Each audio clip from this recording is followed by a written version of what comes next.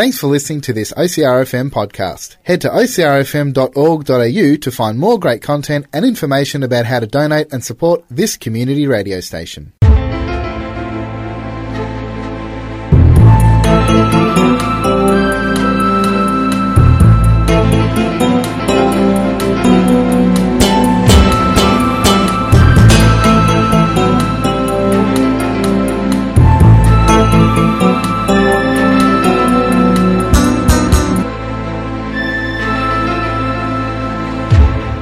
On LOL Radio, it is time for us to have a chat to another comedian who has a show coming up at the Melbourne International Comedy Festival.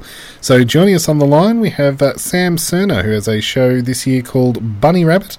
Good evening to you, Sam. How's it going? Good evening. Thank you so much for having me.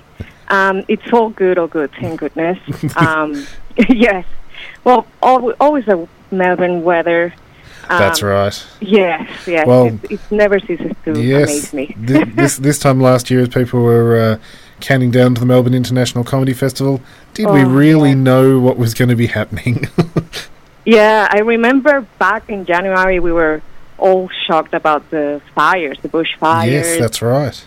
And, we thought the worst was behind us. Yes, exactly. And, back in the middle of the year, I was like, oh, I'm looking forward to those fires, man. Yeah. Well, not really. But you come from quite a turbulent background, if I do say so myself. So you've grown up around Caracas in Venezuela, one of the most violent cities in the world. Oh, yes. Yeah, that is definitely... It gives you so much perspective. When the whole dictator dance started, I was like, man, you have no idea. You don't know what a dictator is. You don't know. The first thing they do is it's pretty much cancel people. Yes. That calls them dictator. And by cancel, I mean exterminate. Yeah, it's pretty dire over there. But I think that's why I got into comedy, because even in the most violent city in the world, humor is always a relief, It can be that, uniting front of you got to laugh or you'll cry. Exactly. Pretty much. So your show this year is called Bunny Rabbit. The kind of format of this show is a stand-up show explaining a bit about your background, because, as we say, you've come from Venezuela, which is violent. You've come to Australia, and just when things are probably looking up, I guess is the best way to describe a turn in your relationship that sets the show in motion. Yeah, pretty much. The whole Bunny Rabbit moment, or Bunny Rabbit realization, came after I divorced. And I married in Venezuela. He was like my high school sweetheart. We were together for a long time, and then, one of those things that happen, you get divorced. And getting into dating after pretty much a lifetime of, puppy love. Yes, yeah. We were babies when we met. So going into Tinder and dating in your mid-30s after basically just lollipops and rainbows, it was daunting. It was really daunting. And I remember clearly, and that's the inspiration for the show, I was done with the dating apps. It was not working out for me, so I said, I'm going to do this the old-fashioned way. Yeah. So I'm going to dress scantily and go to a pub and hook up. And when I got to the pub and I realized that there were like 20 dudes looking at me with hungry eyes, I felt like a bunny rabbit. Don't know if you know this, but bunny rabbits, their only natural defense is to be faster than their predators. Right. So that's why they are naturally very scaredy, always on the lookout. Well, that's what I felt in that moment. I felt everyone wanted to eat me, so I just literally ran home. I didn't even call an Uber. Wow. It was a really daunting moment.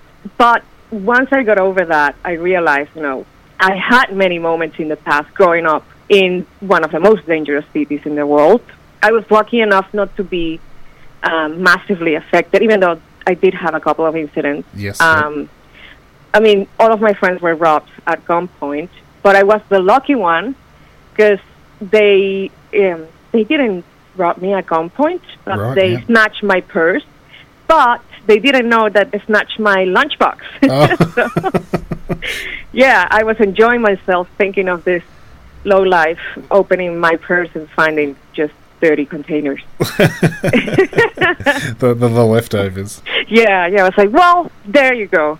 That's on you. Karma. That's silver lining. Well, here in Australia, you've been doing comedy since 2019.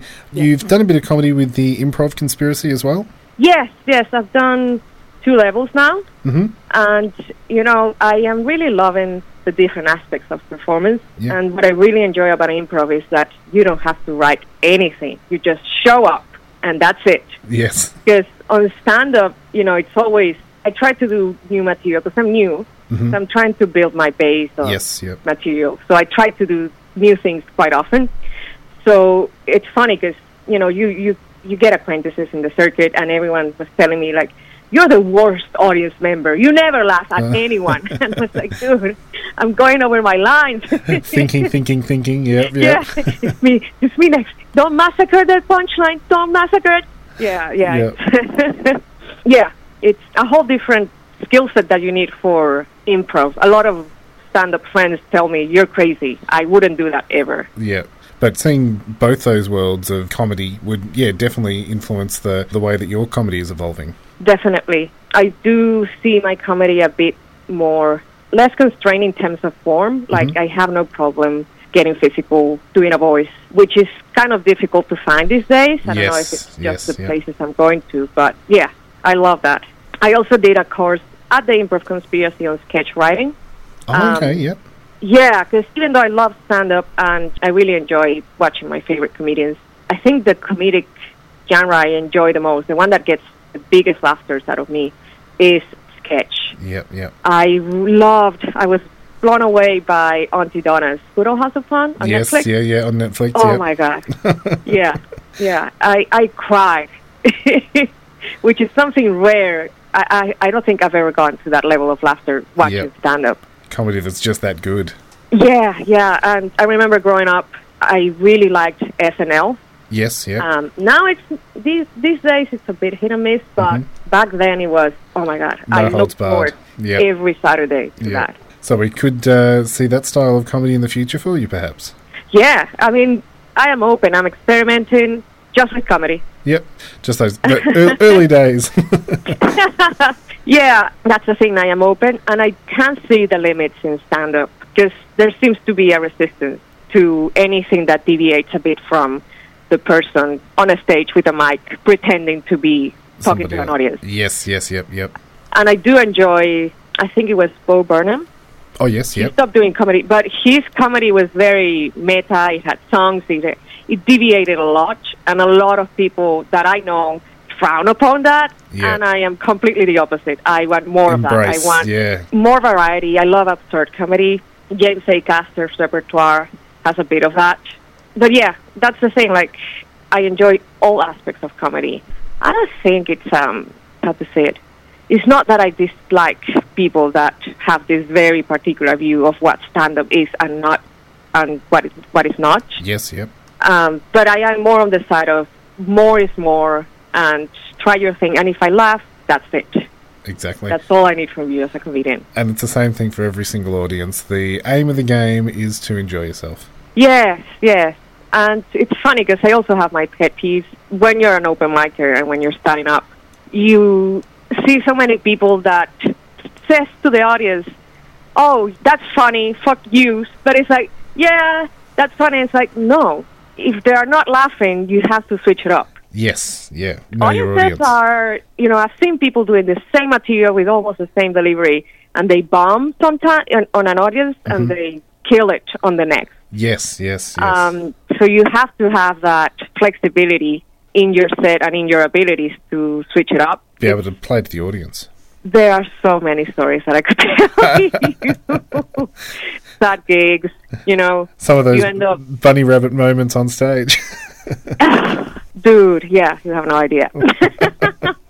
Well, for those who are looking to get along and enjoy your show Bunny Rabbit, are you performing at the Belgian Beer Cafe? Yes, that is correct.